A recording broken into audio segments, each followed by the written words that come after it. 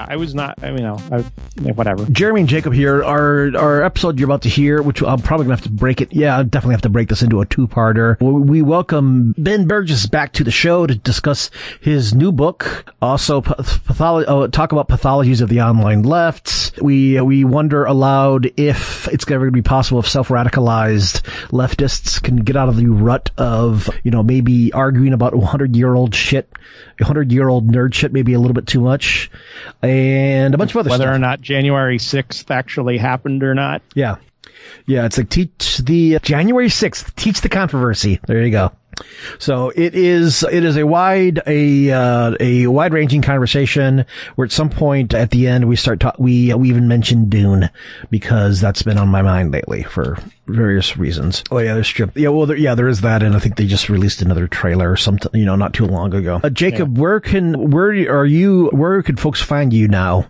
We'll get our little personal plugs up front. I'm taking a little Twitch break, but I'm probably going to be back starting next month, and we'll be doing some variety stuff like always, and that's Jacob Mercy on Twitch. Other than that, if you really want to track me down, I would recommend, well, I actually don't want you to, now that I think about it, because I don't want to get canceled, so never mind. There you go. And as always, if you are one of our Patreon supporters, you are hearing the show. You are hearing the show first, but in total before everybody else. For non-Patreon folks, we're going to be splitting this up, and you're going to have to wait a little bit. But if you want to hear, and may I just say, you look great today. But if you do want to hear us and help support the show, head to our Patreon. It's just patreon.com/givingthemic. We are also at Facebook, facebook.com/givingthemic. Twitter, we're at Giving the Mic. And if you have any questions or comments, you can always email me, givingthemic@gmail.com. And if you're not listening to us on Patreon early, may I just say you look really tired. There you go. Thank you, Jacob. You're always reliable at expanding our audiences. Thumbs up indeed. All right. So yeah, here is our extensive conversation with Ben Burgess about his book, Canceling Comedians While the World Burns, a critique of the contemporary left, where at least we cover a lot of territory, and I think you're going to enjoy this. So without further ado, here we go. Hi, everybody. Welcome once again to Give the Mic to the Wrong Person. I am your friend and host, Jeremy, here with Jacob to bring back an old friend to the show, and on one of his many book tours appearances, as it were. It's going to be interesting if book tours ever actually happen again, because even Powell's is doing virtual author events, because you actually had like Patrick Wyman interviewing Mike Duncan tonight, like two history podcasters interviewing themselves for a Portland-based bookstore. Anyway, does Duncan have a new book out? What's that? Does Duncan have a new book out? Yes. It's called The Hero of Two Worlds. And you can order it now at your local bookstore. Oh, I didn't know that. I hope I get mentioned on the show for saying that now. I'm a huge Revolutions mark, so. Nice. Excellent. Yeah, I was a big fan of History of Rome, and I'm nowhere near caught up, but I am like somewhere in like the Mexico season of Revolutions. Yeah, it's phenomenal. I'm a big fan. Yeah, I think of history pods that I kept up with the Age of Napoleon for a little while, but I would dip in and out of Revolutions, and I didn't really didn't really hear too many of either the History of Rome or the Tides of History episodes.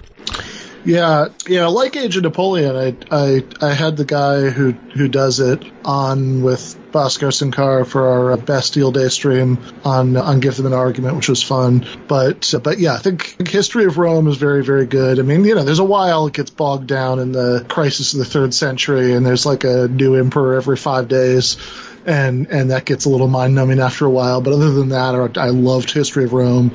And some seasons are more interesting than others, but I liked the Revolutions podcast. Like, I think the English Revolution season at the very beginning is really good, and the French Revolution and the Haitian Revolution one I really liked. Excellent. And yeah, that is our guest, Ben Burgess. Ben, welcome back to the show. Returning champion, as it were. All right. Thank you, Jeremy. Yep. And Ben has a new-ish kind of newish. I don't know, like what, 3 or 4 months out? About May, I think we could say newish. Yeah, newish book out called Canceling Comedians While the World Burns, a critique of the contemporary left, brought to you by Zero Books, that we will at least be ostensibly talking about before our inevitable tangents will have us winding off into some other, no doubt, deep and complicated topic. So I guess to start things off as a courtesy, Ben, could you I guess pitch your book for the audience? Sure. Yeah, so Canceling Comedians While the World Burns, a critique of the contemporary left, is, as the title suggests, a critique of contemporary left. And sometimes, like, if you look at, like some 1-star reviews on Amazon, some people see, something about canceling and, critique of the contemporary left and think, oh, good, I'll like this because this must be this must be a right-wing critique of the contemporary left, and then they are shocked and disgusted to actually read the thing and realize that the critique it contains is not like Dave Rubin's critique of the contemporary left. It's coming from an entirely different direction, because I'm somebody who, I'm a socialist. There's nothing particularly, I don't necessarily think the most fire-breathingly radical slogans on every issue are useful, but there's certainly nothing that you would call, heterodox or whatever in terms of political positions in there. I mean, I'm very, I am a very boringly straightforward socialist. I want to have, I want in the short term, Medicare for all and free college and a Green New Deal and to abolish ICE and all that good stuff. In the long term, I want to move beyond, capitalism entirely. Have a system where working people have vastly more control over their own lives on and off the job, and certainly, socially progressive, policies. All that stuff goes without saying from my perspective. So why am I critiquing the left?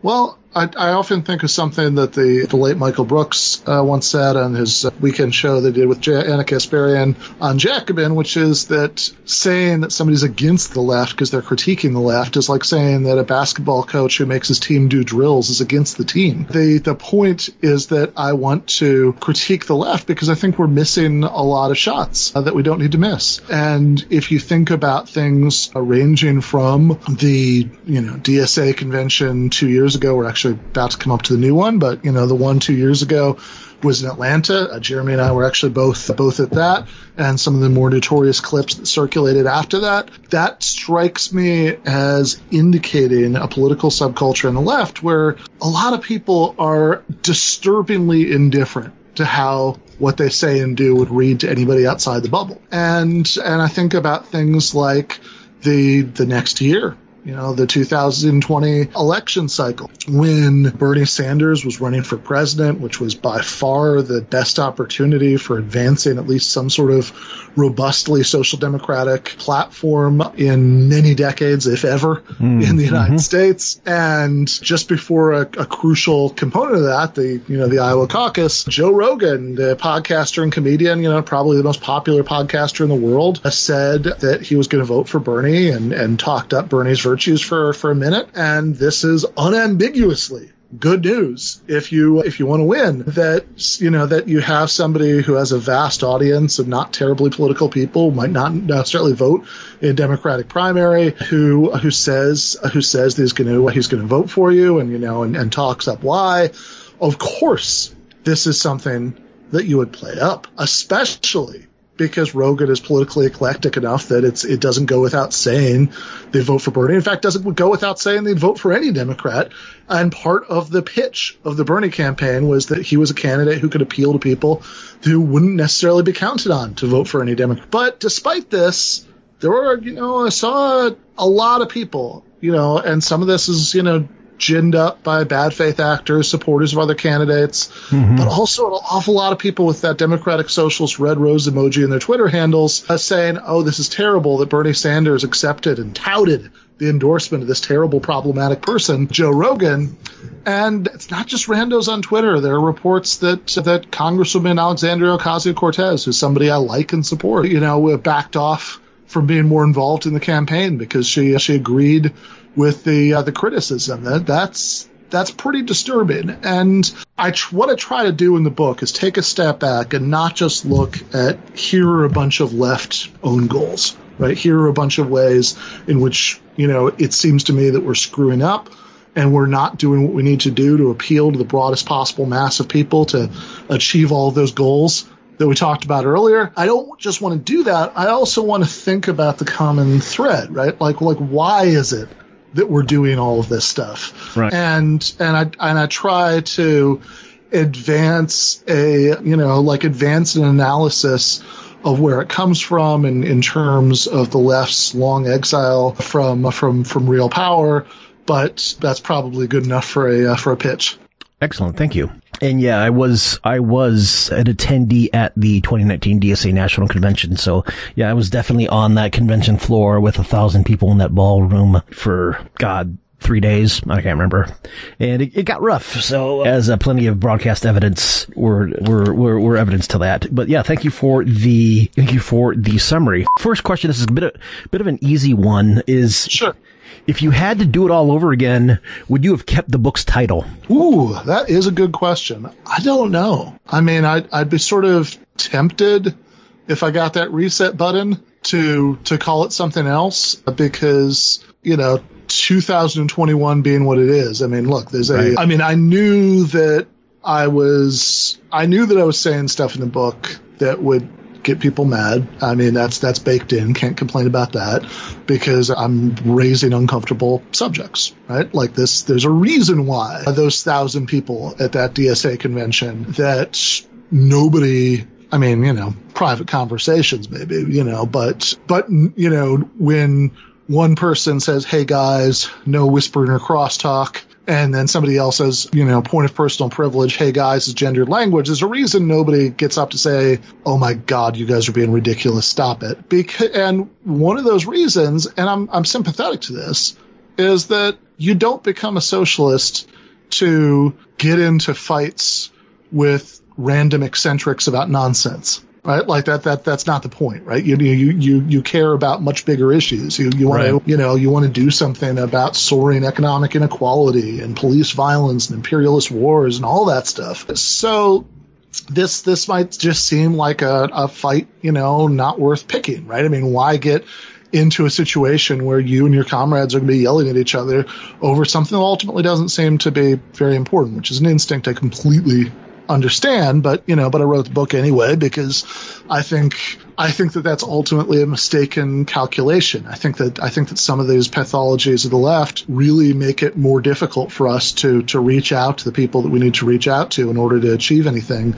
And so precisely because they're bigger fish to fry, I think we need to fry a few of these little ones. So I knew people were going to get mad about it, but the part that does feel a little naive in retrospect is I thought they were going to get mad about the things I actually say, like in all those pages. And there's a little bit of that here and there, but for the most part, like 999 out of every 1,000 people who got mad about it, they didn't read any of that. It's 2021. People don't read things. Yeah, that's the. I mean, shit. What was it? It was at NPR a couple.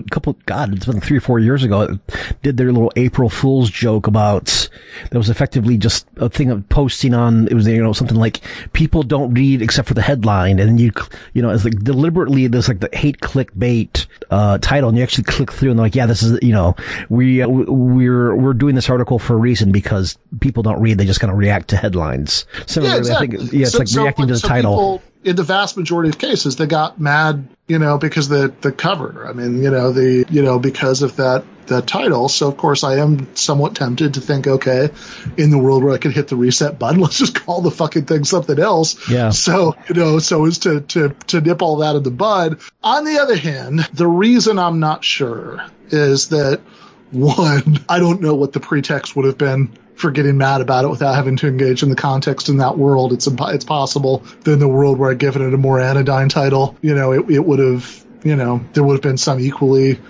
silly thing that everybody focused on instead of the content. Two, I mean, there is a reason that I went with that title, because it was an expression of some really deep frustration that I was feeling when I wrote it. And the point of a title like that is to kind of, shake people by the collar and say, this is really important. You should listen to this. Right. And I don't know that I want to completely lose that, but yeah, I guess in the Magical Reset world, I would maybe, I don't know, if after the reset I had a day to think it over, I might try to brainstorm a different title. So, to see if I could express some of that without getting quite that reaction. There you go. Excellent. Jacob? As far as the contents of the book, what would you say has really gotten people the most riled up? Yeah, so I think that, as always, right, like the stuff that I would have maybe like predicted, nobody's got, nobody's had that big a problem with. And some of the stuff that I wouldn't have thought would be the most controversial parts are, although not entirely, there is some overlap between what I might have expected. So I think the two things that I have seen people who actually like read some of those pages before getting mad about the book point to are, one, the chapter called Antifa and the Pathologies of Powerlessness, in which I talk about Andy Ngo and I talk about, in general, the fixation with, the way that some of that Antifa activism works, and that the things that I think are counterproductive and sort of play into the hands of the right and don't really necessarily focus on the most important threats, and so on and so forth.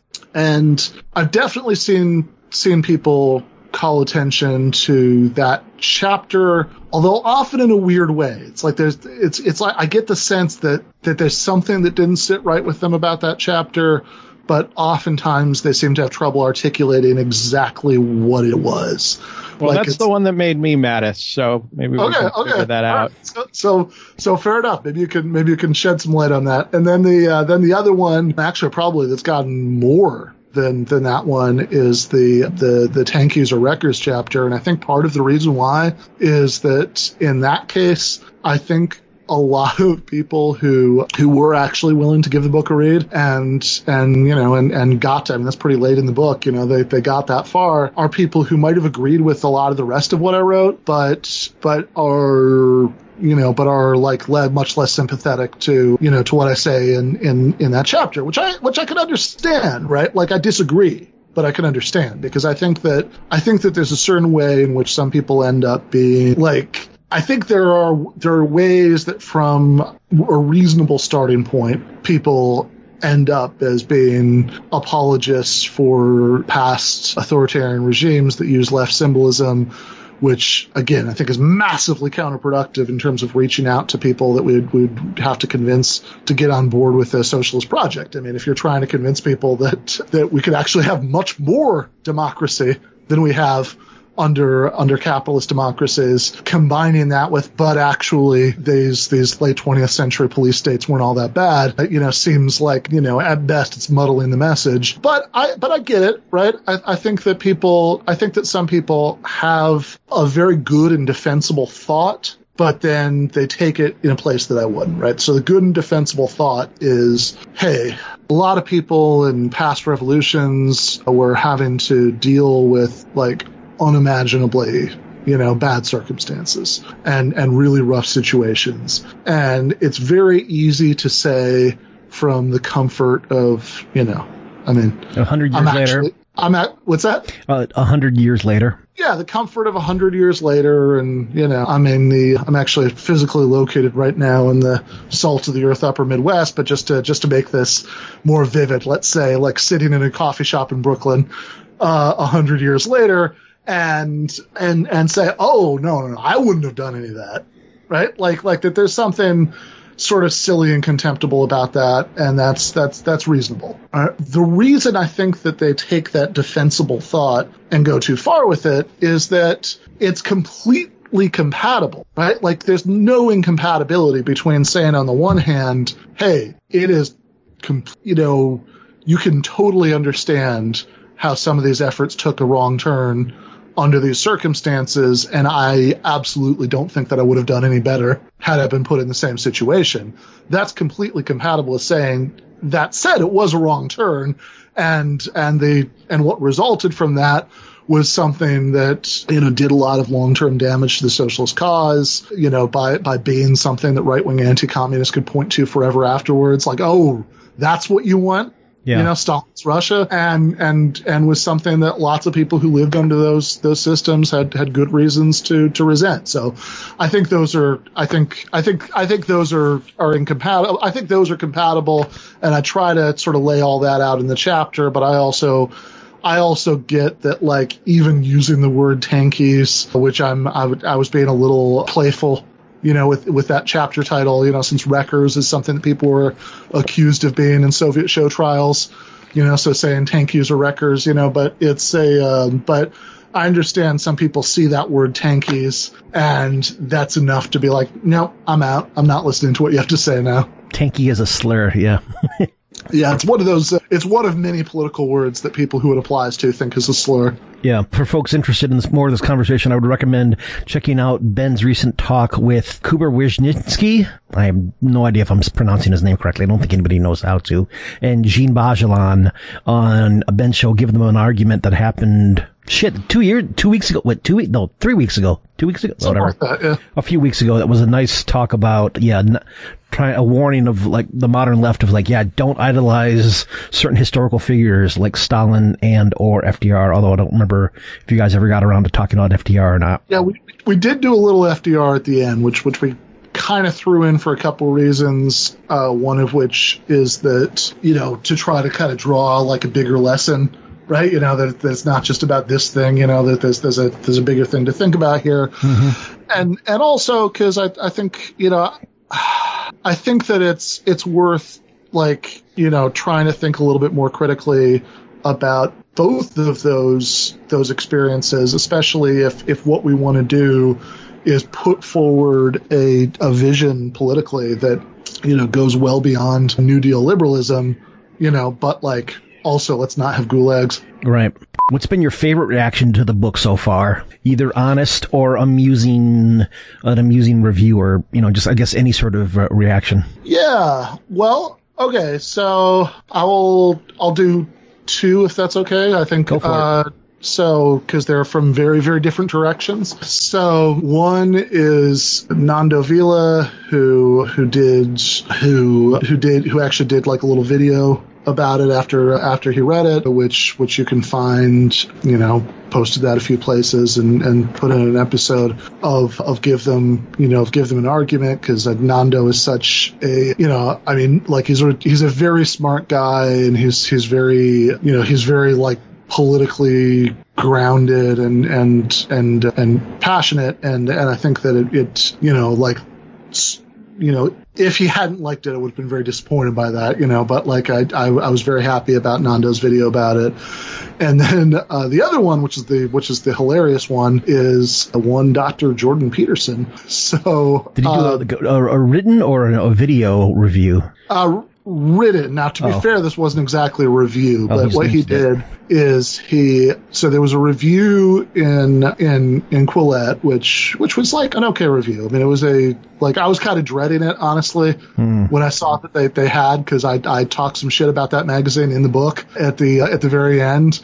And so I would have been very unsurprised if they had done a thorough trashing of the book. But, you know, the way these things work out, you know, even though the overall political tilt of that magazine is certainly not to my liking, you know, there are a range of people who write for it, and, you know, and the person I guess they assign this to, or who just offered to review it for them, is somebody who I guess didn't care about that. And it was, you know, I think there were some signs here and there in his review that the guy is probably, you know, not a comrade.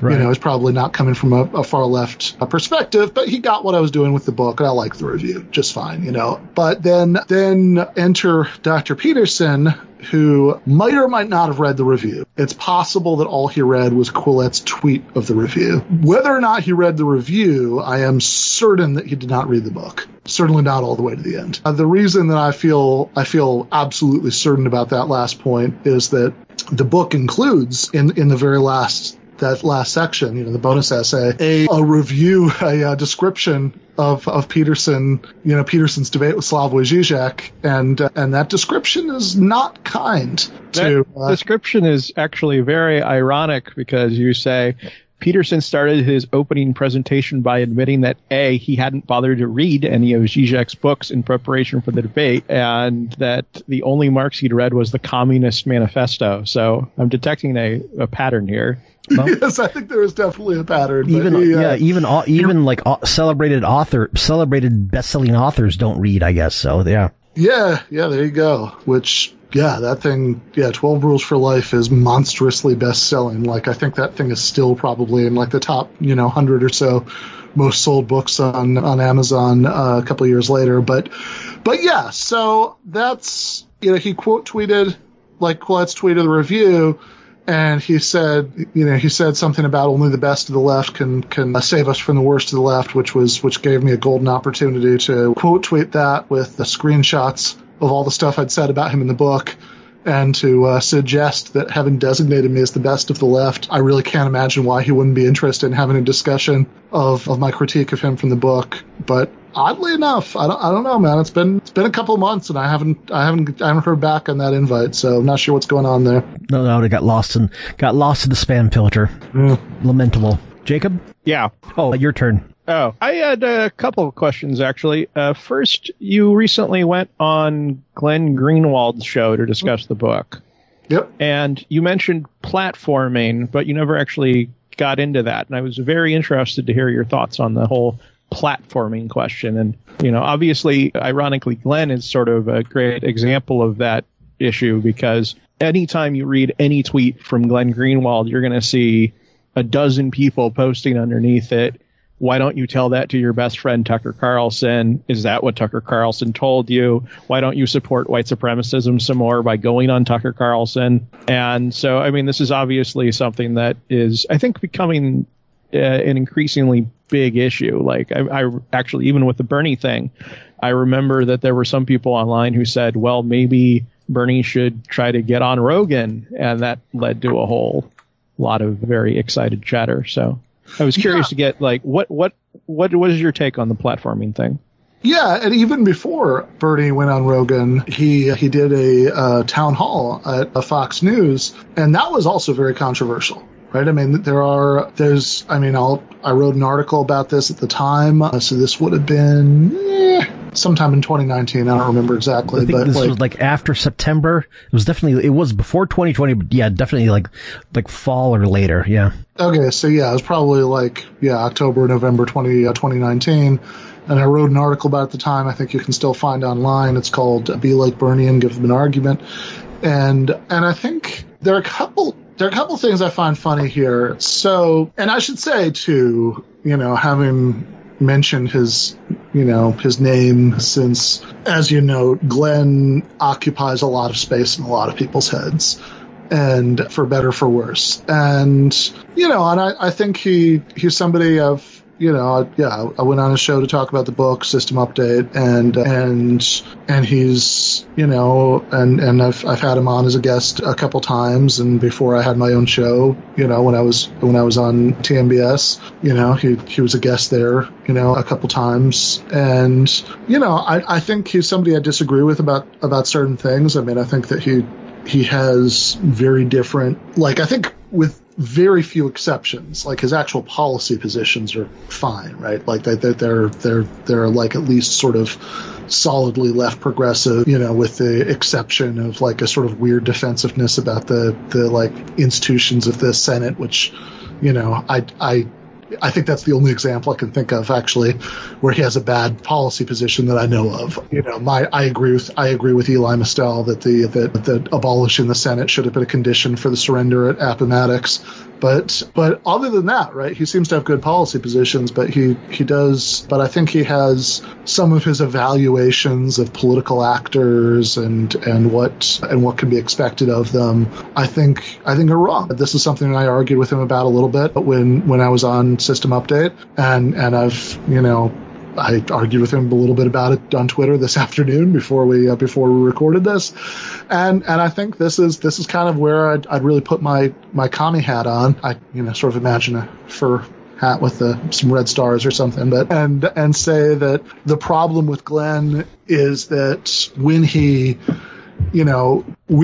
like maybe takes the idea that like right-wing economic populism is a real thing more seriously than anybody should, because it's not a real thing. Yeah. That's my position anyway, right? Like, that would be a little off topic, but if anybody wants to get into that, I'd be happy to. But that, just to lay down a marker, right? That's my view. That's not a real thing. I think that's because he doesn't have a materialist analysis of politics, right? So when you don't have an analysis in terms of like the relationship between class forces, it's easy to think, well, politicians can just kind of mix and match preferences at will, and that's how things happen politically. And I think that's just wrong. So I do have a critique of Glenn. I also think that, like, he's done much more positive things for the world than any of us probably ever will, because by reporting the NSA leaks and showing that they were lying about surveilling all of us, and by helping to, inshallah, bring down Jair Bolsonaro's government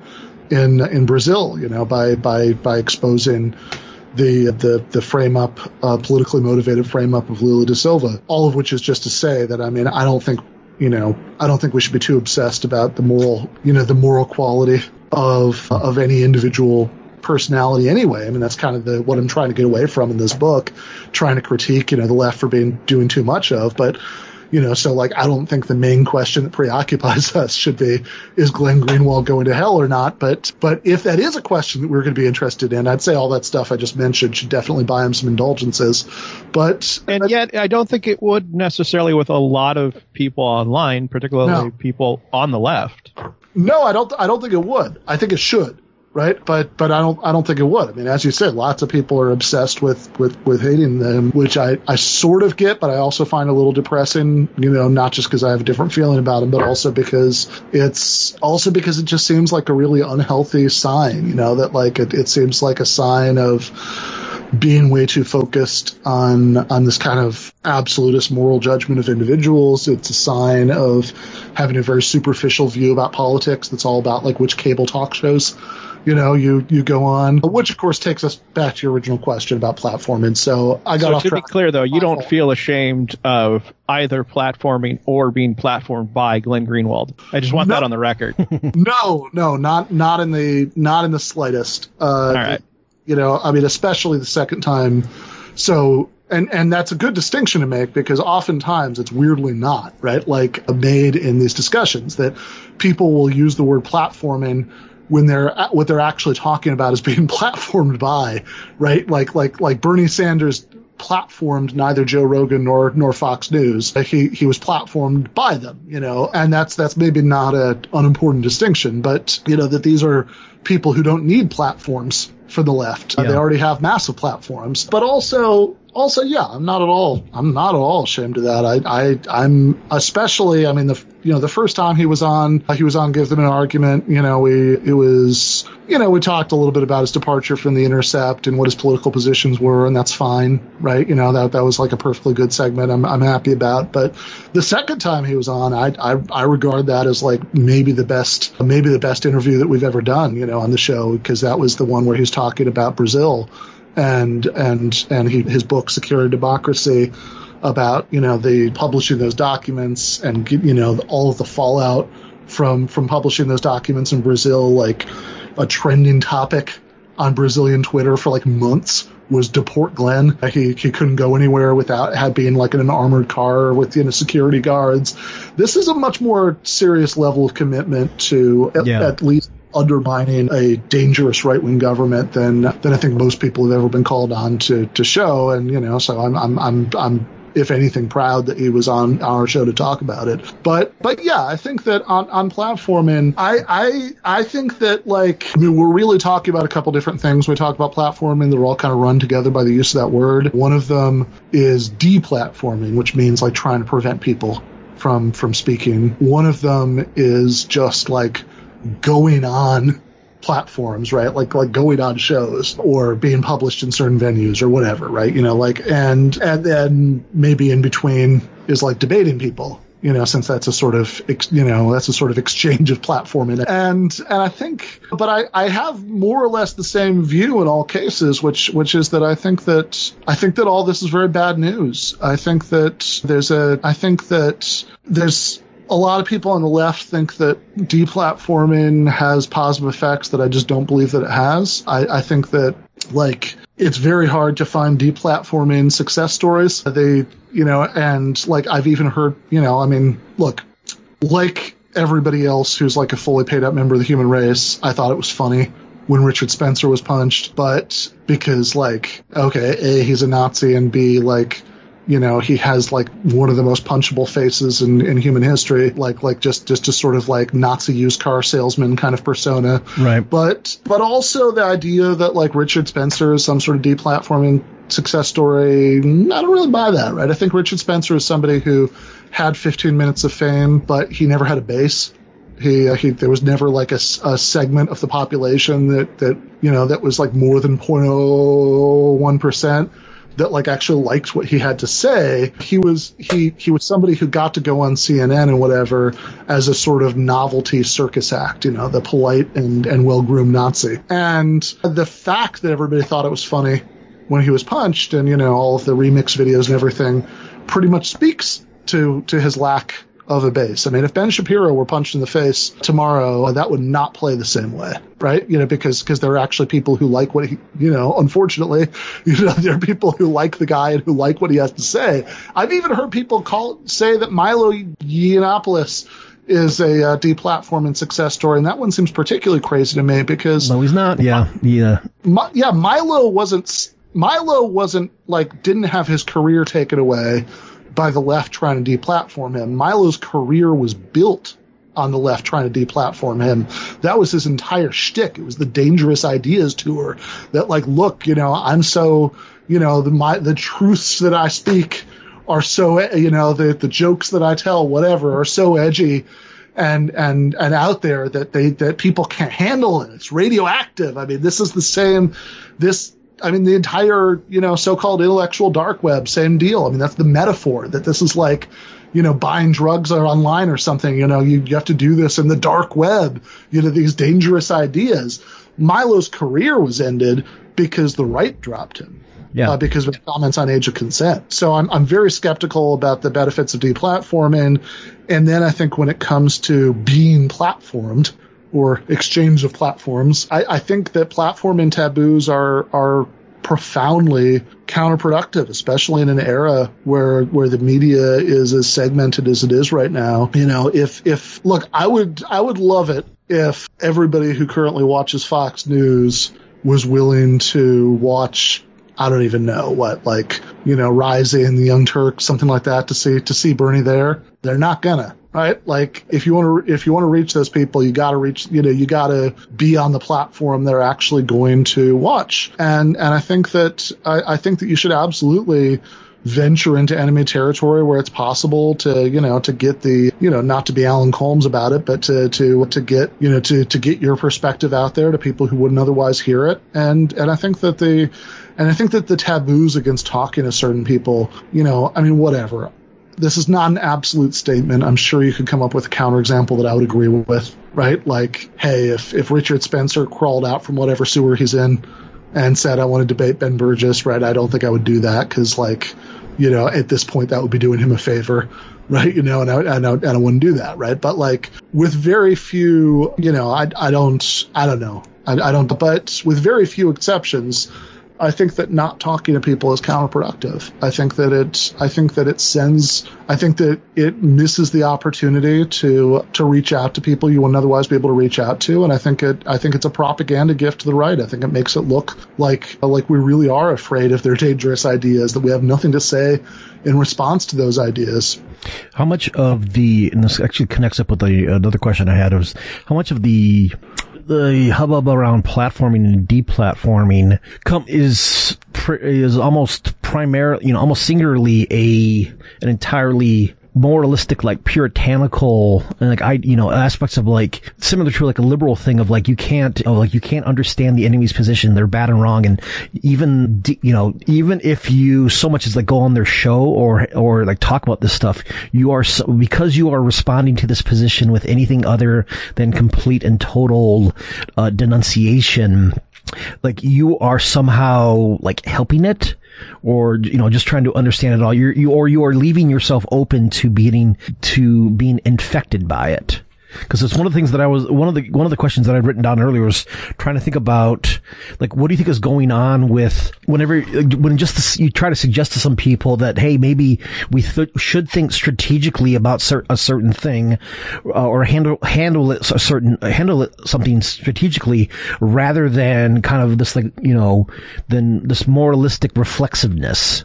But it's also you'll kind of get a freak out or a pushback just by suggesting the strategic approach rather than the kind of like moral, the total moralistic rejection. Like, what is going on there? Yeah, I think that's very insightfully put. I think that there are maybe a couple of things going on here. Yeah, one of them, I mean, I think it does all get down to moralism, which is, by the way, maybe a term worth unpacking a little bit, since sometimes when you say, moralism is bad, right? What some people insist on hearing is that, like, morality is bad. Yeah.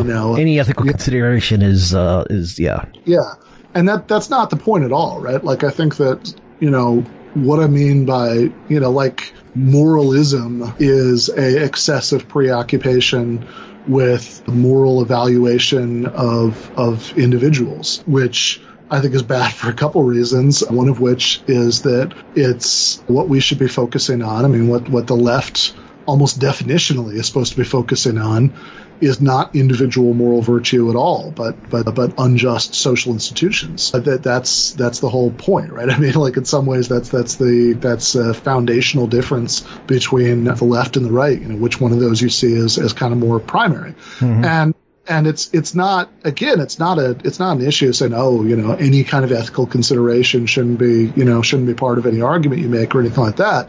Quite the contrary. I mean, trying to change unjust social institutions, that is a moral impulse. For that matter, on the level of individuals, forgiveness and redemption are moral impulses. Moralism is something I object to primarily. I mean, this would be the focus in the book because I think it's counterproductive. It takes our eye off the ball that should be on. But also, I think you can critique it on purely moral grounds, that it's something that actually makes us less empathetic because we get way too focused on sorting everybody into the good box or the bad box. Right. And I think that this does definitely come up in some of the destructive ways in what you're talking about. I mean, like, look at the way that over the course of the last, this is 2021, 5 years. The last 5 years, it's become such a punchline to use the phrase economic anxiety to describe anybody who voted for Trump. There's just this kind of like, it's like almost this Pavlovian reaction.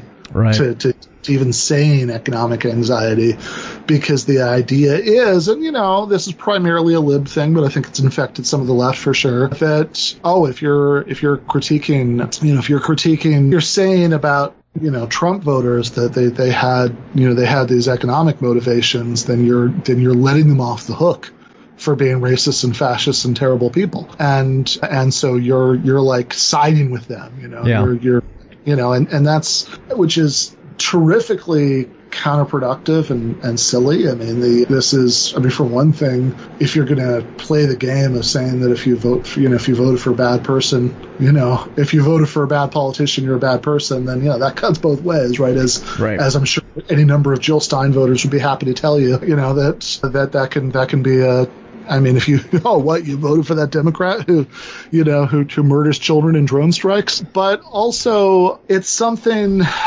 as far as where it comes from, I think where it comes from is, and this gets right to the nub of one of the big themes of the book, is that up until very, very recently, if you had any kind of political perspective to the left of liberalism, you were just way the hell out wandering in the wilderness. Like, I mean, people, I mean, I'm really going to start to sound like a crotchety old man here, but like, you know, people who became leftists in 2017, like, you know, like, man, I cannot tell you how bad it was, you know, before then. One word, adbusters. Yeah, exactly, right? So, it's so, like, the difference between then and now is remarkable. And by the way, right now, I mean, we are hilariously and tragically far from, like, you know, taking power. Right. But compared to, like, 2015, my God, there are several members of Congress who call themselves socialists. DSA is rounding on to, you know, 100,000 members. I mean, this is just a very, very different environment, you know, from what existed back then. But I think we have a lot of bad habits left over from, you know, 2015 or even earlier, more godforsaken times. And I think that because we were so much further out in the wilderness before very recently, then it got very easy if you were a leftist in, like, God, the 90s, right?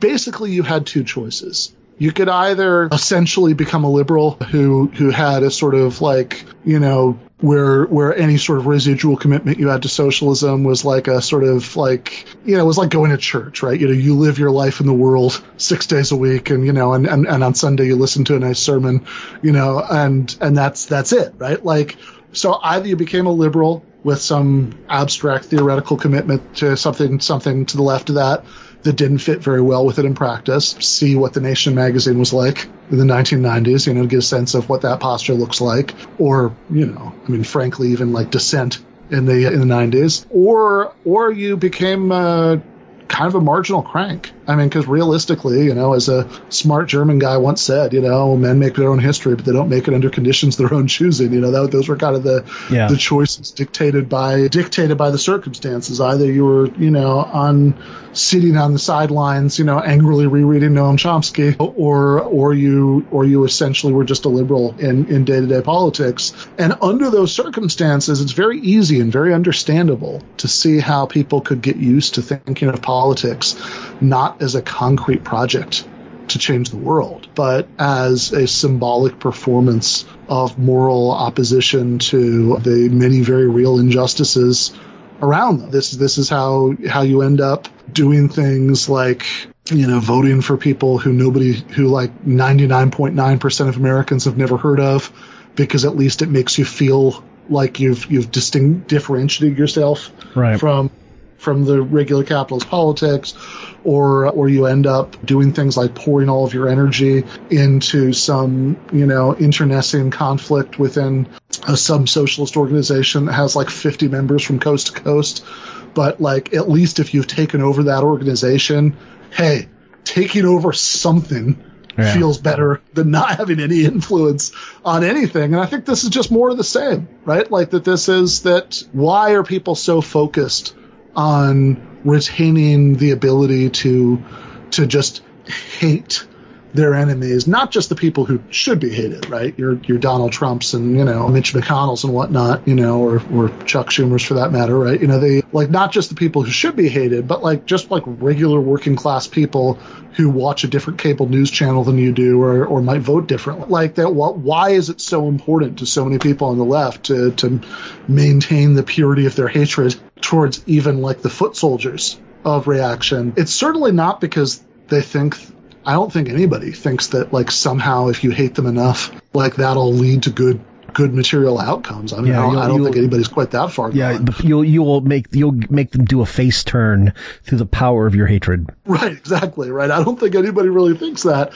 I think that what it gets down to is that if you see politics essentially as a symbolic moral performance, then I mean, why? Like, it makes sense that you wouldn't want to water down that performance. Right? If that's all you have is your own kind of virtuous stand, right? Anything that makes it feel like you're compromising that stand feels like a retreat, even if it makes it actually slightly more likely that you're going to accomplish something in material reality.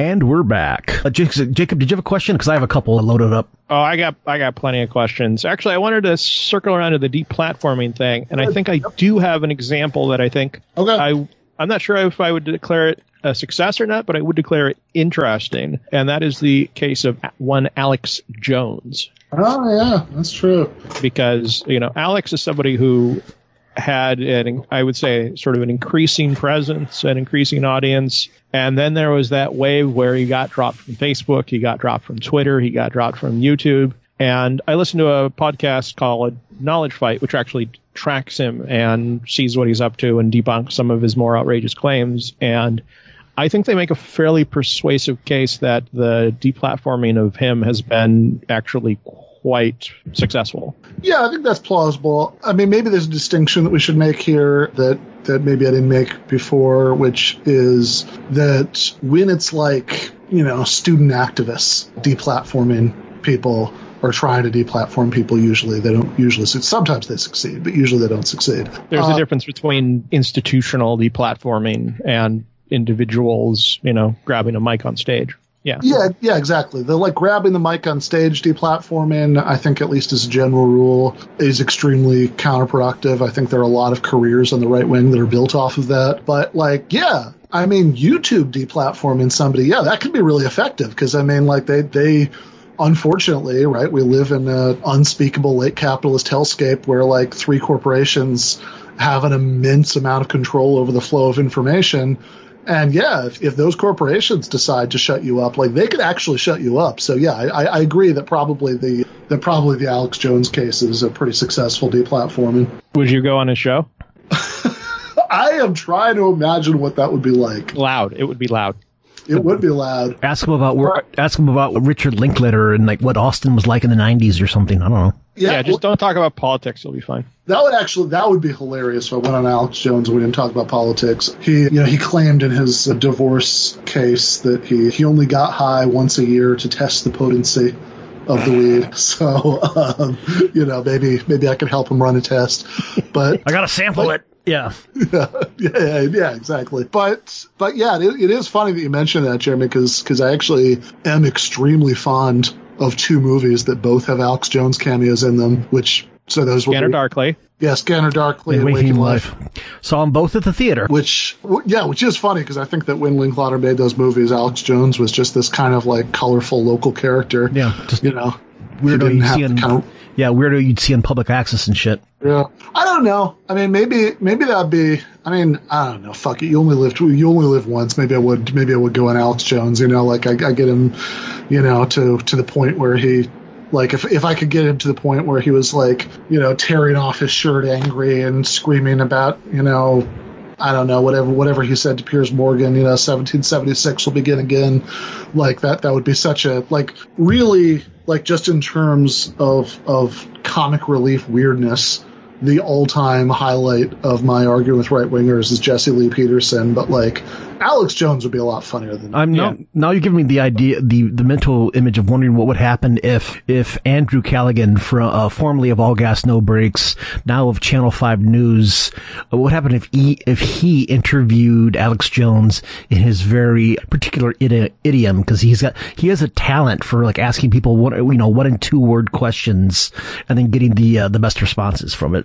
But just to be fair, though, I do want to present the other side of this argument. Yeah, is that one of the things that Knowledge Fight also brings up is that Alex has taken some pretty grim directions ever since the deplatforming, and he's been saying some pretty disturbing things. But not only that, he's been having Nick Fuentes on. Oh boy! And on top of that, has apparently given Nick his own little news session on his website. I don't think it's on the InfoWars broadcast proper, but, Fuentes is, I would say, much closer to Richard Spencer in that regard. And it's interesting and somewhat disturbing to see Jones kind of heading in that direction. Yeah, Fuentes was the one who, am I remembering the right guy, that he was the one who, ambushed Ben Shapiro while Shapiro was, just walking down the street with his family to, yell at him about, I don't even remember exactly what he was yelling at him about, probably criticizing Trump or something. But, I remember seeing that video and thinking that, I would have never believed that I was capable of that much sympathy for Ben Shapiro, because he's like literally walking down the street with his like wife and their baby, and like this lunatic is like following them around, yelling at them. But I mean, Fuentes is a white nationalist. I mean, it's. Yeah. He'll dance around the term a little bit, but I think that's obvious. You know, he'll talk about how this is a white nation, and you know, he's a big fan of the Great Replacement. What is it? Great Replacement theory. Yeah, we're real fun stuff. He's a major proponent of that, and I mean he's been getting into fights with Charlie Kirk about immigration and stuff. Okay, yeah. I mean.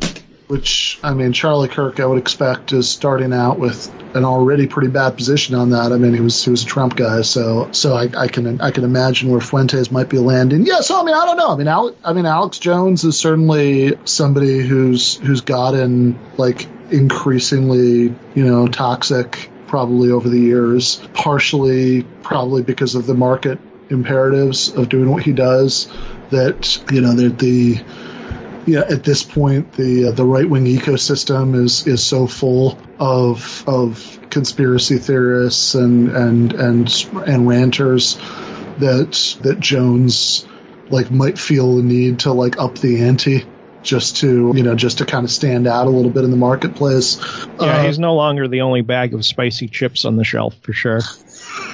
Exactly. So yeah. But, I mean, just real quick, would you say that you're okay with him getting institutionally deplatformed? I think that probably not, although the reason that it's probably not rather than definitely not is that I think it's really disturbing that like YouTube and some of these others can like shut people down, even like a very popular show, with like very little explanation of what they're doing or what the justification is supposed to be. Flipping a switch. Yeah, exactly. So I definitely don't like that. And the fact that the terms of service are extremely vague and enforced in a pretty inconsistent way, and there's no meaningful due process or ability to appeal. I don't like any of that. But the reason that it's probably not definite is that some of what seems to have provoked Jones's getting shut down is the kind of thing that even in a much more reasonable system,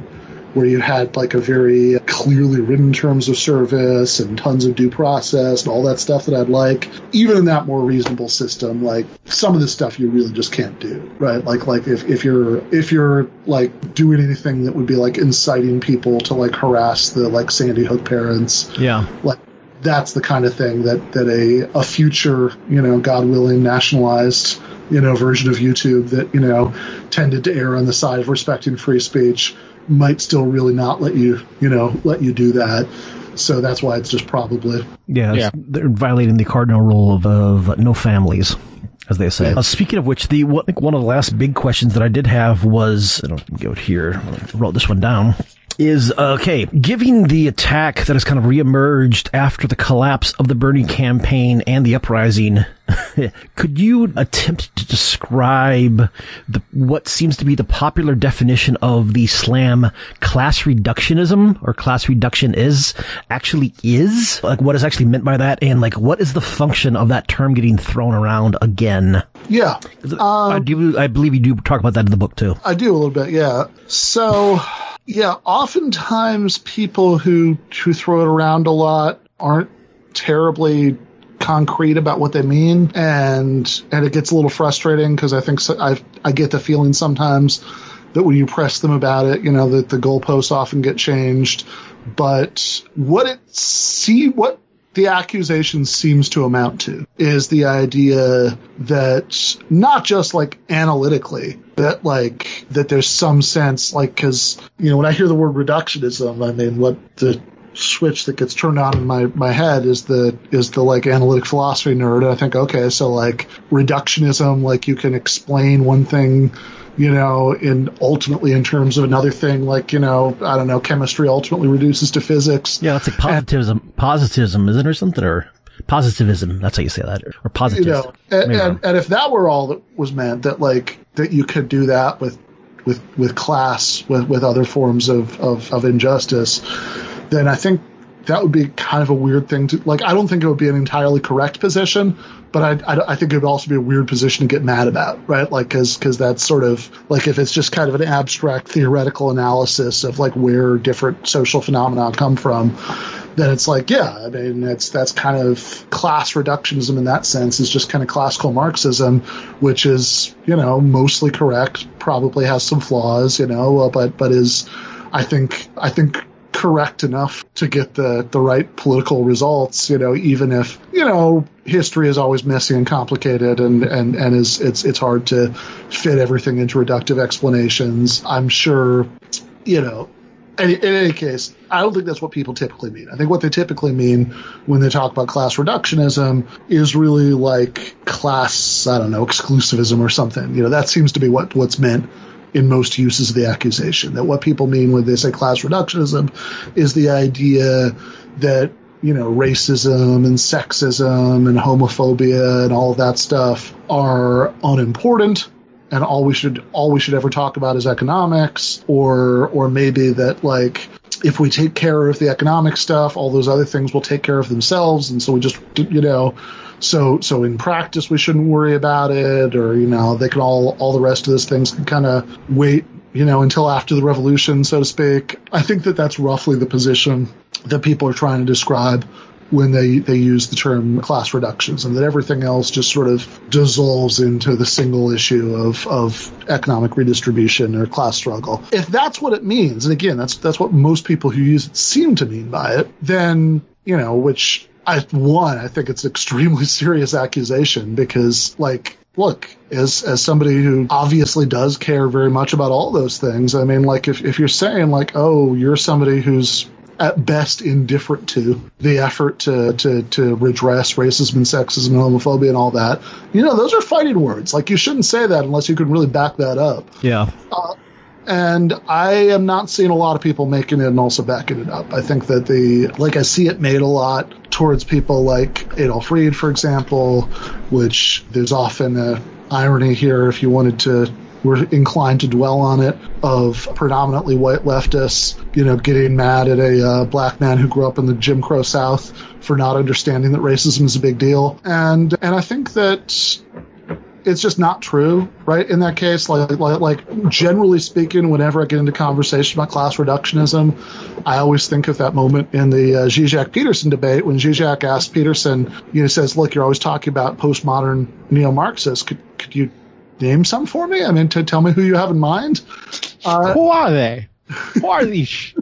Yeah, exactly, right? That's my problem. Why do you call... Give me... No, it's not a rhetorical question for politely saying you are an idiot, you don't know what you're talking about.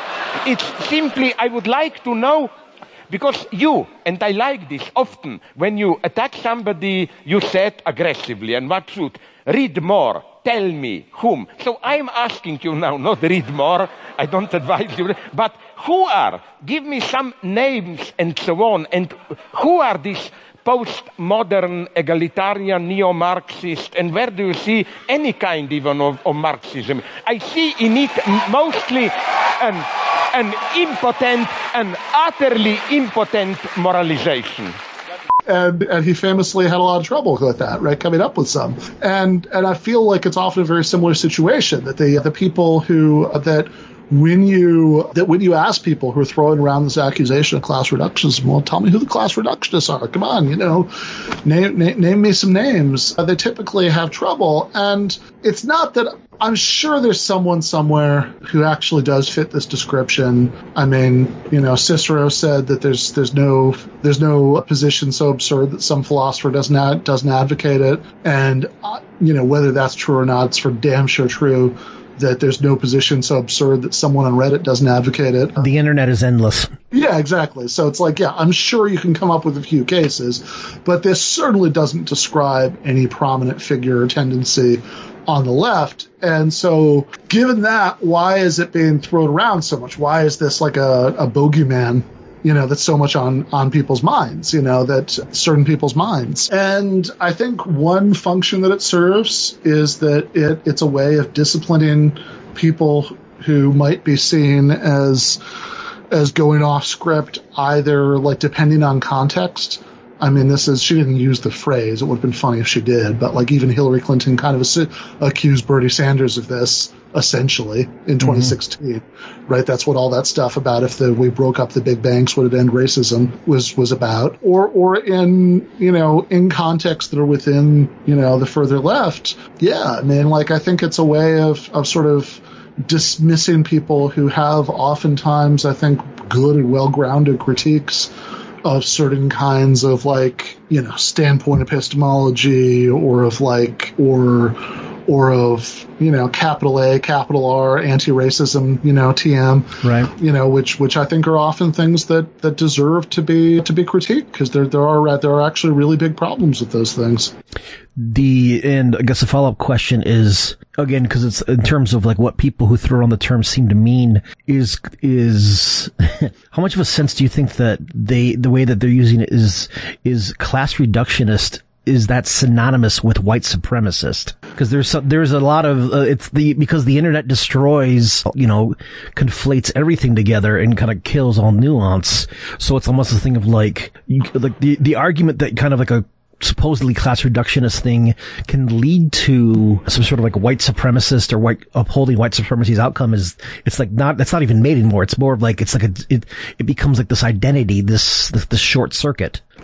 Yeah, I mean, I certainly see that. I mean, I don't know that everybody who throws it around, you know, would go that far, but I think that is certainly an identification that you can see plenty of, you know, on left Twitter and in other places, which, you know, like oftentimes I'm trying really hard to do this without like checking too many people, without name checking specific people necessarily, because I can, if you want me to, but I'm sort of inclined to think that that's probably not productive. Right. So, but I certainly, at least in some people's hands who I've seen use this. Actually, here, I'll name one name, because I did a debate with him about this, right? So this is not like exactly like stirring up some brand new shit, but Vosh, the Twitch stream, you know, debate guy, I argued with him, I don't remember when, last year sometime, about class reductionism, and it seems like oftentimes,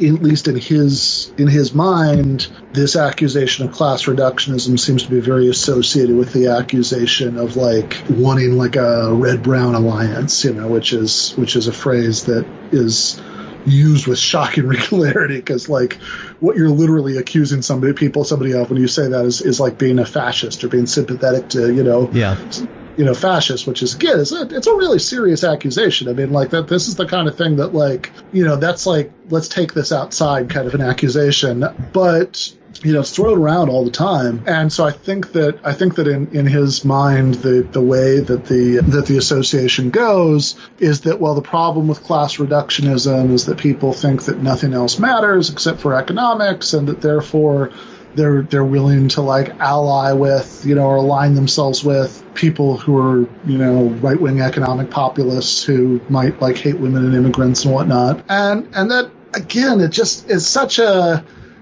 a weird accusation, because there's so few people who that, you know, that whole chain would accurately describe, you know, that there are, like, of course, you know, I mean, like, okay, he's somebody who Vosh mentioned, to be fair, right? But, like, you know, again, Adolf Reed is probably accused of being a class reductionist more than just about anybody else.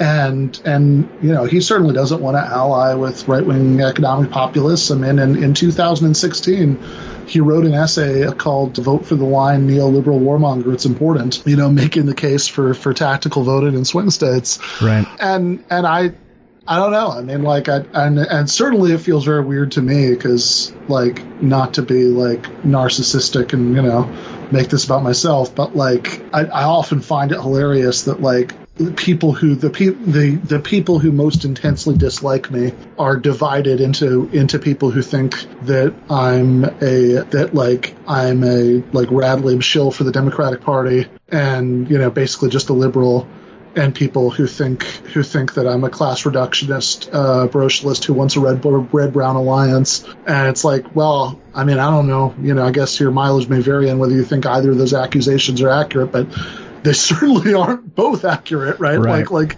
if I'm an apologist for the Democratic Party, right, I probably don't want to ally with the right wing of the Republican Party. But yeah, I mean, I think that it's a very weird thing, but a lot of people are very dedicated, on the online left to finding ways to believe the most luridly awful possible things about people who they might disagree with a little, right? But probably not that much. I mean, certainly not very much compared to just normal people on the street. I always say if you can't handle people who think that I don't know, Crystal Ball is a white supremacist, man, if you think that Crystal is just has political disagreements with you that are just so unforgivable, right, that she has to be excommunicated out of them. I mean, I really want you to start talking to your neighbors and your coworkers, because man, you're going to find out pretty quickly that most of them have bigger disagreements with you than Crystal Ball does. Yeah. How much of online internet fights are seemingly made worse or just unnecessarily exacerbated by, in the words of Matt Christman, a lack of emotional validation? Because it's kind of a thing of people, it's almost something of whenever for years, whenever you'd have two people disagreeing on how much of a threat that Trump was, and it's almost a thing of that was just it was just kind of it was almost a trying to, there was an emotional thing going on there where it was almost I can't trust you unless you validate how much of a personal sense of anxiety I have, not to immediately psychoanalyze people, internet creatures that way, but there was definitely something like that going on, it seemed like. No, I think there's for sure something like that going on, because it is really striking how many people get mad less because of disagreements about policy or even strategy or tactics than because of disagreements about threat assessment, because that's a really weird thing to get mad about. Because what's the goal? If we're disagreeing about I don't know what candidate to vote for, or whether the union local that we're both members of should go out and strike, then I know what winning that argument looks like, right? That the other guy will actually vote for the person that I think they should vote for, or they should do what I want them to do in the strike vote. But oftentimes in these arguments about whether Trump really represented a fascist threat to sort of core bourgeois democratic institutions, or he was basically just a Republican with much less polite branding than most Republicans have, what would the upshot be, right? If and I'm somebody who has been in a lot of those arguments, because I am pretty skeptical of the fascism analogies, although also I lived in Michigan right when the election happened, so yeah, I held my nose and I voted for Biden. I didn't do it because I thought Trump was a fascist. I did it because I thought he was a Republican, which I mean, seems like it should be bad enough, right? That he's going to appoint hardcore union busters to the National Labor Relations Board and rip up climate change treaties and all that stuff. But what would the upshot be? People who are super mad at me about that, or about the fact that I don't think January 6th was a near-miss fascist coup. I think it was just an ugly record. Good. I wanted to ask you about this. Okay, yeah. I thought it was notable that it doesn't come up in the book at all. Yeah. Well, that would have been remarkable if it did. Oh, did I miss the publication date? No. The whole quarantine thing has me completely just disoriented. Yeah, the publication date was made, but the standard, the way book publishing usually works, the final copy edits are signed off on almost a year before the thing comes out. Especially for Zero, yeah. Yeah, right. Zero books.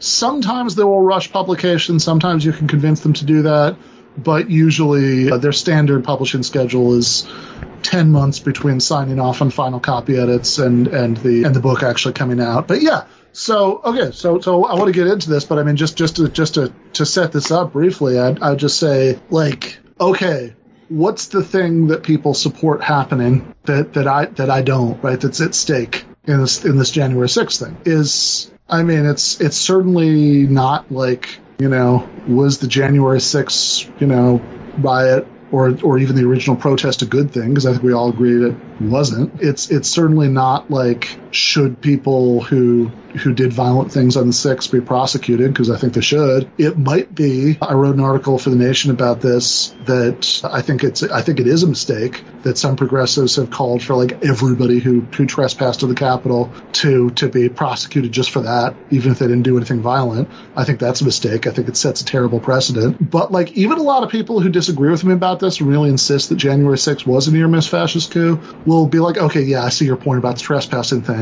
So it's like, all right, at this point, the Matt Crispin point, like, comes up really sharply, because it's like, so what would your winning the argument look like? Would it just be that, like, you literally just want me to be as freaked out about it as you are? Like, if so, then yeah, that does seem like as obnoxious as it can be to psychoanalyze people who disagree with you, that does really feel much more like a frustrated, demand for emotional validation than an attempt to actually win, like, a concrete political argument. But anyway, so you want to get into this. What are you going to say, Jacob? Oh, no, I was just sort of curious because I think particularly with some of the stuff you discussed earlier as far as Antifa goes, I think, you're fairly rigorous in the way that you present arguments. And so the January 6th thing is, I think, a notable part of that conversation, whichever way you would come down on it. And I mean, if I were making the argument, I'm not saying that I necessarily endorse this thinking, but you could make the argument that this is, if not necessarily a successful fascist coup, it's still a fairly troubling sign. And I mean, historically speaking,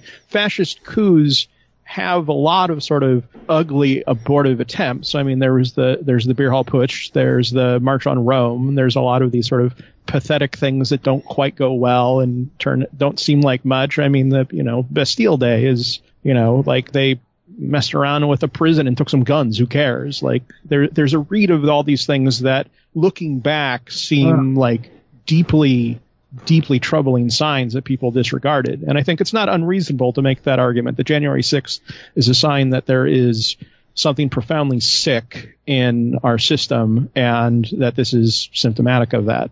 Yeah. I mean, depending on what you mean by the last part, I might or might not, disagree. But I think that... Well, I think once you have people walking through the halls screaming, "Kill Mike Pence," that's not great for, the stability of the system. Sure.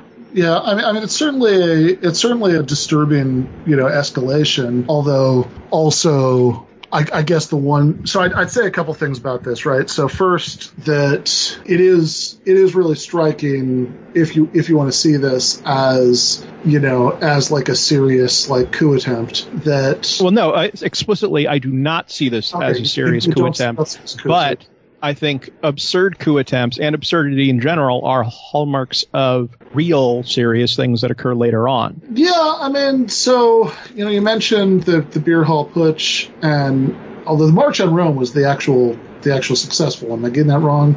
Well, there was definitely an earlier event leading up to the March on Rome. Like, they have their little attempts and their little, they try things and they don't work. And I mean, there are sort of abortive attempts. And I mean, even with all of, I mean, you have 1905 before you have 1917. Like there are attempts that don't really go anywhere before there are serious revolutions of any kind. Yeah. So I'm not familiar with the Italian case, but maybe that's not important for the argument. So, I mean, I think that, the Beer Hall Putsch is an interesting analogy. Because they let a guy go home. He was just like, I'm tired. Can I have a sick day? And they were like, sure, go. Okay. I think I might not be familiar with some of this, but it's not like, but I mean, the Beer Hall Putsch, my understanding is that, it's not like the Nazis, came to power through a second, like more successful version of the Beer Hall Putsch. It's that the Beer Hall Putsch was like an embarrassing, catastrophe. And it made them realize that they had to completely retool their strategy and try again in a completely different way. So really like as a sort of cautionary tale. I mean, I guess for the sort of crowd of QAnon people and whatnot who stormed the Capitol, I guess like the really worrying thing by analogy to the beer hall putsch would be if it helped them realize that they were going about things in completely the wrong way, and that they then proceeded to do what the Nazis did, which was to build a mass movement that could, both in the streets, like sort of street fighting militias, the SS and the SA, and in, electorally, and, that they could eventually come to power through regular mechanisms, sort of with, after the state of emergency, kind of merging these street fighting organs with the regular machinery, of the state. I mean, I think that, once you get down to, I think that the part of the question is, I remember, like Freddie DeBoer, I thought had a good blog post about this. There was never any, it gets a little tricky when you start thinking about what counts as a coup, attempt, because part of what the question, all right, because, does attempted coup involve, there ever being the slightest possibility of success? If so, then this is clearly not, one of these.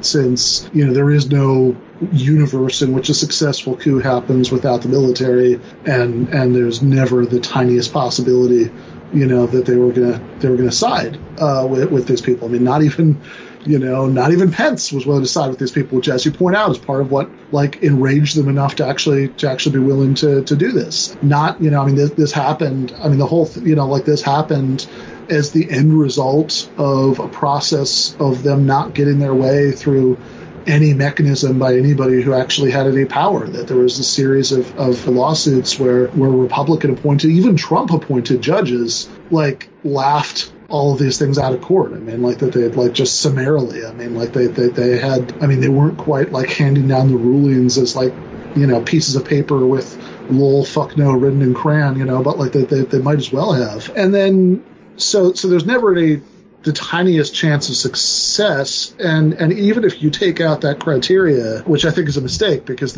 it's okay, so if this Vietnamese Liberation Army declares that they're in a state of revolutionary war against the United States government, is that a coup attempt? I don't know. I guess I can understand what somebody would mean by that, but I don't think that's what we typically mean. If they tried to storm the Capitol, I think I might call it that. Yeah. The Black Panthers actually did storm the California state capitol in Sacramento with guns, unlike the January 6th protest. Yeah, there are, things like, Bastille Day, I think, is also an interesting comparison, although I think it's also the burning of the, although then I think it's also interesting to compare Bastille Day to the burning of the 3rd precinct in Minneapolis, that as kind of revolutionary theater, they kind of look similar, right? That there's, and that was, the significance of Bastille Day was mostly symbolic, rather than substantive, as you say. But, the idea of an angry protest where a police station ends up getting burned down, that's the kind of thing that you see in actual no-kidding revolutions. But just because they set the police station here in Portland on fire. Yeah. Well, it wasn't quite as dramatic, big as the Minneapolis fire. Somebody rolled a dumpster that was on fire up near the part of the wall, and I think part of the awning caught. But well, no, there was a fire in the police precinct in Central. Well, that's true. That was there was. I remember. Okay, now you're right. There was. I remember seeing that night, but yeah, but just because it's the kind of thing that could happen in a real revolution, Arab Spring sort of situation, doesn't mean that the United States was on the brink of a revolution last summer. It's the kind of it's the sort of optics of a revolution, right? But the optics of a revolution aren't the same thing as a revolution. And I think it's kind of the same thing on the other end, that what are in certain respects, the optics of the March on Rome, right? Like aren't quite the same thing as there being anything that is, or I mean, I don't want to say could turn into, because God, I don't know, right? I mean, I don't want to get into the like trying to make predictions about like things. I mean, that's exactly the point I'm making, though, which is that you don't know. I mean, we're sort of stuck in the middle of history, but you can point to previous sort of events that look like they're not that much of a big deal at the time that wind up being enormously significant down the road. And so trying to make that evaluation from the perspective of someone, for example, who is in Antifa, who is very upset about this, is I think I can, from that perspective, really get some sense of where they're coming from. No, okay. These are the sorts of events that are usually signposts of something worse coming down the road. Okay, but I think that last part is where I push back, the usually. Right? Like, is this the sort of event that's usually the signpost to that? Or is this the sort of event? Probability. Well, no, I'm saying, to be clear, what I'm saying is when you have a major revolutionary event, there are things like this that happen. I'm not saying that when things like this happen, that means that there's going to be a revolution. Okay, so that's fair. That's good. That's a good distinction. So given that, I guess I wonder, like, I mean, it seems like your point cuts both ways, right? That one way or the other, we're in the middle of history. And so if you have something that, sure looks insignificant, but could later turn out to be significant. All right. Yeah. Could later turn out to be significant. Then again, lots of things that look insignificant later turn out to be insignificant in service of why I think certainly the way it's often talked about, right? Like certainly in like NPR, MSNBC world, this has become like it's almost worse than Pearl Harbor. Yeah, right. It's like capital T, capital I, the insurrection. Yeah. And it's like treated as like the most important event since like the 1860s or something. And that seems a little deranged to me, because I look at what happened here and yeah, look, are there things that, that we could rattle off that are disturbing about this event? Absolutely, yes. But like also just for a little bit of sense of perspective, it's a pretty funny insurrection where nobody like on the insurrectionary side shoots anybody or tries to shoot anybody. That doesn't happen a single time. I mean, it looks like hardly, like I think there's like one or two, maybe there have been more since the last time I looked, but like out of people who've been charged, like I think like as of whenever I looked, there were like one of them, who was carrying a weapon. They certainly never tried to fire them. If anything, it seems like by the standards of right-wing protests, there seem to have been remarkably few guns there. I understand that some people surrendered them on their way in, although that also seems like pretty funny behavior in an insurrection. And nobody, there was one cop who early reports suggested that that he'd physically fought with rioters and that he'd later died of his injuries. That turned out not to be true, according to the coroner. I have seen Glenn Greenwald posting about that at great length on his Twitter. Look, I like I like Glenn. We see above. I think he's too online, but. Yeah. I 100% agree. And I think he's an interesting example of what you sort of talk about in this book, which is that, you do have to sort of make strategic decisions. And I don't think that strikes him as particularly interesting. He's got his positions and he sticks to them. And I have a certain respect for that. Although, I mean, again, I do wonder if that does hurt his ability to, sort of communicate. Yeah. I mean, and look, I always feel weird saying that people are too online, because I sort of feel like I'm like, I sort of feel like we're all sitting around the coffee table and, with the mirror and the straws, and like I've got like a, wadded up dollar bill on my nose and some blood coming out of it. I'm saying, guys, are we all snorting too much Coke right now? We should snort less Coke, right? Because like, I'm pretty online, but I think there are some cases where you can even I'm comfortable saying, yeah, that's probably too online. But yeah.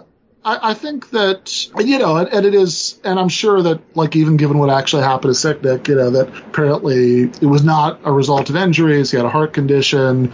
Now, given the timing, do we think stress from dealing with a riot was a contributing factor? Yeah, almost certainly, right? But I don't know. I mean, if a cop had a heart attack the day after a post-George Floyd protest, right? Would I be comfortable saying that the protesters killed him, even if like it did turn into a riot and there was a lot of stress that contributed to that? I don't think it would. And I think it just seems like, I'm sure some people, well, I mean, no doubt about it, right? Even though a lot of the things that like were initially reported turned out not to be true, you know, the guy with the zip ties did not bring them there as part of some sort of commando plan to kidnap, you know, congressmen. He was a bartender who was there with his mom. He picked up some zip ties that had been accidentally dropped by a cop, you know, and so, you know, he was photographed with them. But I mean, he didn't, I think that forms no part of anything he's being charged with. So I think that, like, I think this was considerably overhyped, which is not to say that there was nobody there who was like some kind of weirdo right-wing LARPer, insurrectionary fantasist. I think there were for sure people like that there. I think most people who were there were probably not that. I think most people who were there, you know, were just rowdy protesters who, when they got inside, didn't quite know what to do with themselves, and, you know, took selfies and, you know, maybe stole some stuff. And frankly, I've been in a lot of protests in my life where there was some point where people were riled up and they were, you know, not supposed to go somewhere, and, you know, they sort of like storm across the police lines or something like that. I mean, if I had been like in 2003, if I had been at like an Answer protest in Washington, D.C. Oh boy. And somehow or another the Capitol cops dropped the ball as badly as they did on January 6th, and there was some portion of the crowd that like stormed into the Capitol, would I have gone in? Yeah, I probably would have. So what you're saying is that the left should definitely storm the Capitol. Yes. That's the takeaway I'm getting. Yeah, that is the takeaway. We should storm the Capitol, and we should also all dress like the QAnon shaman. That's that is the way to go. That is what I endorse. This is the official giving the mic to the wrong person platform. Yes. What was Jason's name for the guy? Was it like Hippie Jamiroquai or something like that? I think that's what he called him. Or like white Jamiroquai. It was something like that, but it's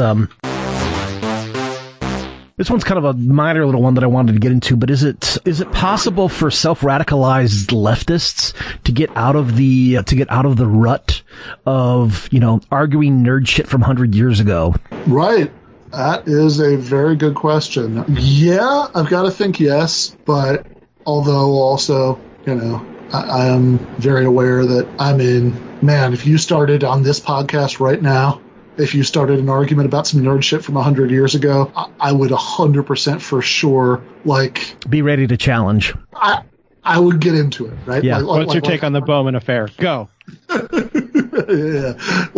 Yes. So I would do that, which of course is a sign of the fact that, like, I've been a radical leftist since I was a teenager in approximately the 1880s, and I, you know, and which means that, like, or, you know, possibly the late 1990s, but whatever, same difference. And so, yeah, I mean, anybody who's a radical leftist at that point is probably like a history nerd, because, like, what else would that be? Yeah. Right. And so, you know, so I say all this with love, but yeah, I think we gotta, right? Like, and I think that as far as how we can, you know, you mentioned Matt Christman earlier, and he has a metaphor I've heard him use that I like a lot, which is that a lot of the ways that people end up fighting about politics on, like, left Twitter, and a lot of the ways that people end up sort of figuring out what the sort of party line is that you're going to be excommunicated, you know, for following, you know, he says that, like, this is all the approximate equivalent of spending all of your time building ships and bottles, and then bringing your bottle ship to the shipyard, and, like, thinking that this is somehow going to like make you able to, like, get an actual ship that you can sail on, right? You know, and I think that, because it's like, yeah, you end up, like, figuring out among a very small group of people, right, what here are all the positions that you have to take, you know, to be on the right side of the line, and then your primary mode of engaging with politics is, like, yelling at people, you know, for not being on the right side of the line, and then, like, which can be actually very effective within those small circles, right? Because people don't want to be excluded, right? But then you go out into the wider world, And turns out nobody gives a shit about your like in-group taboos because they were never part of the process of arriving at them in the first place. And I think you see a lot of this with when, kind of online leftism, rubs up against real world politics. As far as, what we can do about it, this is maybe a depressing note to end on, but I think this is the most uncomfortable part of critique, because I would be really happy if I could like convince myself that there was some ready-made solution that that I've got in my back pocket, and there we go, right? We solved it. But that's just not the case, right? And I don't think that'd be a very like materialist way to think about it, because we can't actually the problems with the left, and I'm not saying this to deny that there's anything that we have agency over or that we can't do better. I obviously think that we can, but like the problems with the left aren't something that's solvable just by us like wanting to solve it hard enough. Right. Like you need external shocks to do that. You need there to be changes in the larger political landscape, and we almost had one like just last year, right? I mean, if after Nevada, if Bernie Sanders had continued his winning streak, and these are a lot of big ifs, right? But like just run with it for a second. And then he'd actually been able to secure the Democratic nomination. There wasn't some sort of like last minute internal coup to stop that from happening, and he actually became president. That doesn't mean that we would be living in a socialist or even social democratic utopia by any means, right? Or that he'd even necessarily be able to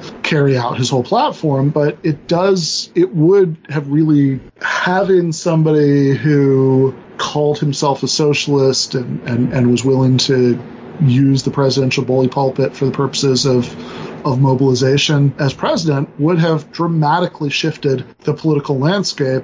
And if that had happened, then I don't think all these pathologies would have disappeared necessarily, but I think we would be in a much better shape for reorienting people, because the more obvious the openings are in the real world, right? Here's a thing that we could actually do. We could get Medicare for all. We could have like, I don't know, think bigger. We could have like, if there was like a wave of sit down strikes, like the 1930s that completely revitalized the labor movement. Then that would give people that would create the possibility, at least, of see this situation where there would be things going on that would exert a kind of gravitational pull on anybody with at all the right political instincts, and it would make it a lot harder psychologically to get excited about like relitigating the nerdship from 100 years ago. Yeah. And I don't think a lot of people in socialists and communists who are like involved in like the Flint sit-down strike we're like devoting a lot of emotional energy to the Marx-Bakunin split. So I think that it is possible that we could transcend this stuff, but I also think it's not entirely up to us. I think that the world has to cooperate in certain ways, and maybe this gets down to like a more optimistic reading of a point that Jacob made a minute ago about how we're seeing history from the inside, and so we can't know. Right? Like we can recite the litany of failures that have happened in the past, but that doesn't actually limit, the possibilities for what could happen in the future.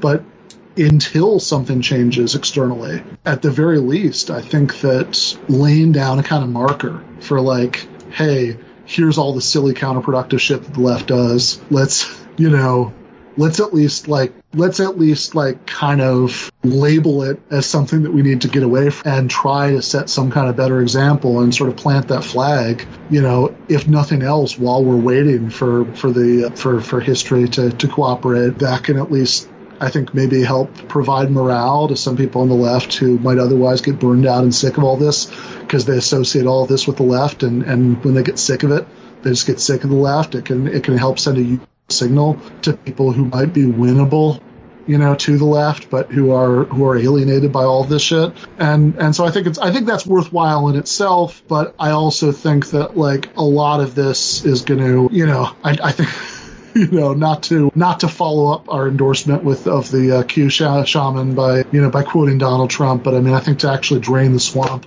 that gives rise to some of these pathologies. I think that takes more than just willpower. Yeah. The solution is simple. If someone asks you to read a book about history or a book about theory, say no. I will not allow this to enter my mind. If it doesn't come up in a podcast or in a conversation, I don't want to know about it.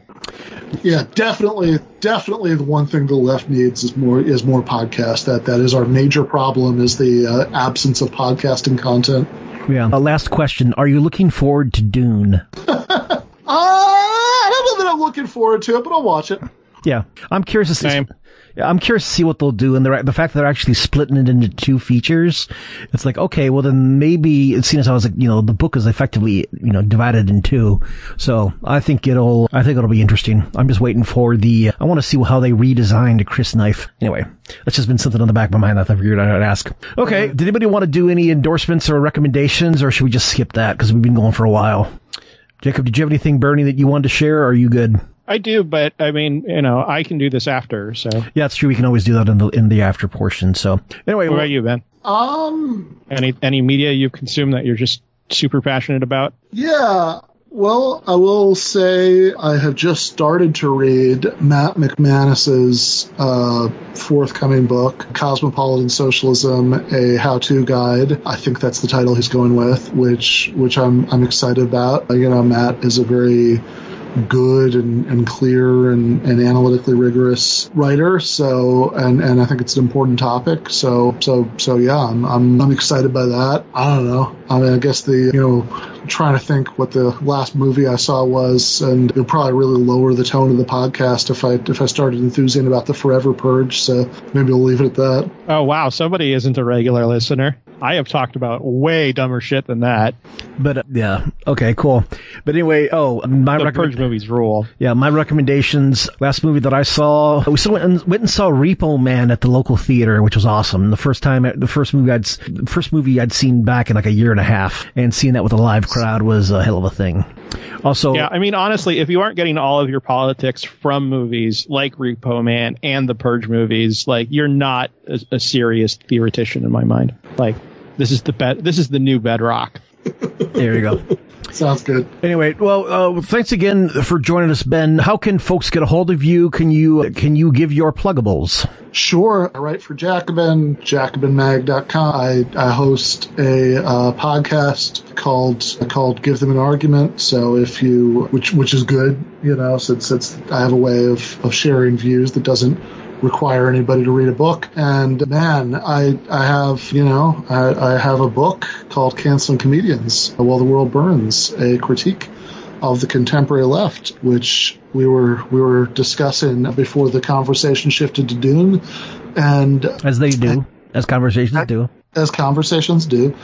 And if you want to purchase a copy of your very own, it is in all of the places that books are typically sold. So if you want to contribute to the Jeff Bezos Space Exploration Fund, you can get it from Amazon. But if you are looking for other places to sell it, there is a worker-owned bookstore in Baltimore called Red Emma's that you can order books from online. So that's redemmas.org, and they definitely have it there.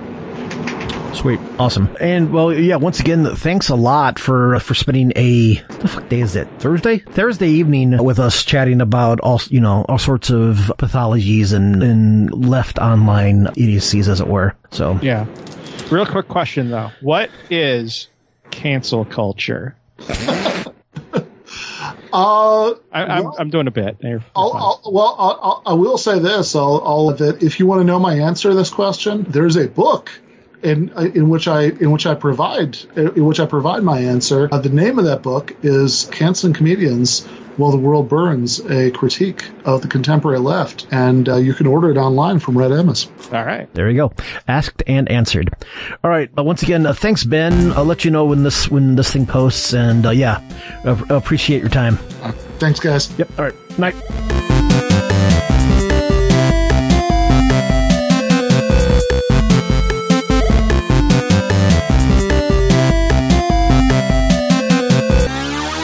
Let me to reply. Respond, and then you can ask me a question. Of course. So, sorry. Well, I don't have anything to quibble about with what you just said. But.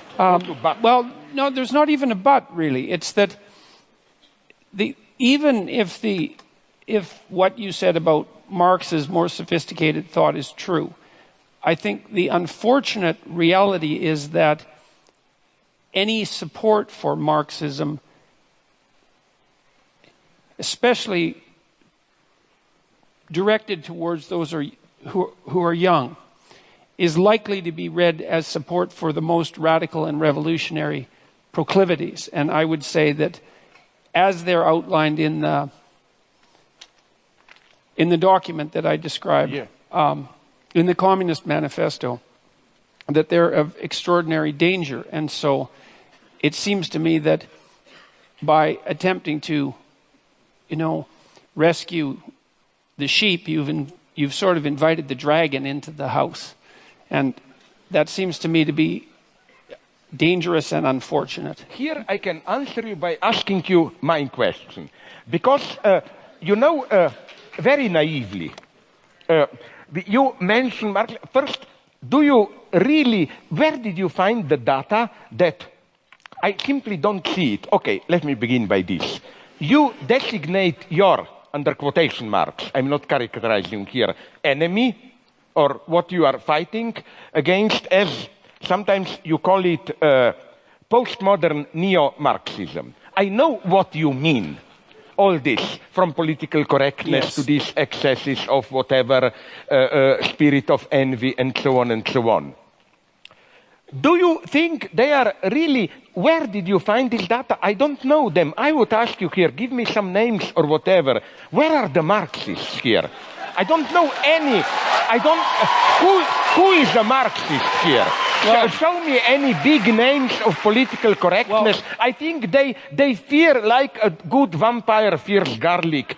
This is why they are already, the one who is not a Marxist, but at least approaches economic topic, Bernie Sanders, he is already under attack as white male and all that stuff and so on.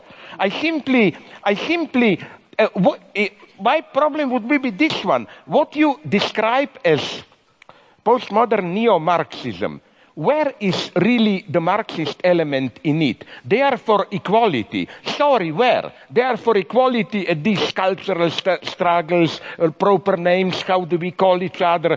Do you see in them, in political correctness and so on, any genuine will to change society? I don't see it. I think it's a hyper-moralization, which is a silent admission of a defeat. That's my problem. Why do you call... it's not a rhetorical question for politely saying you are an idiot, you don't know what you're talking about. It's simply, I would like to know, because you, and I like this often, when you attack somebody, you said aggressively, and what should? Read more. Tell me whom. So I'm asking you now, not read more, I don't advise you, but who are? Give me some names and so on, and who are these postmodern, egalitarian, neo-Marxist, and where do you see any kind even of Marxism? I see in it mostly an impotent, an utterly impotent moralization. Please, I'm so sorry that I was No, that's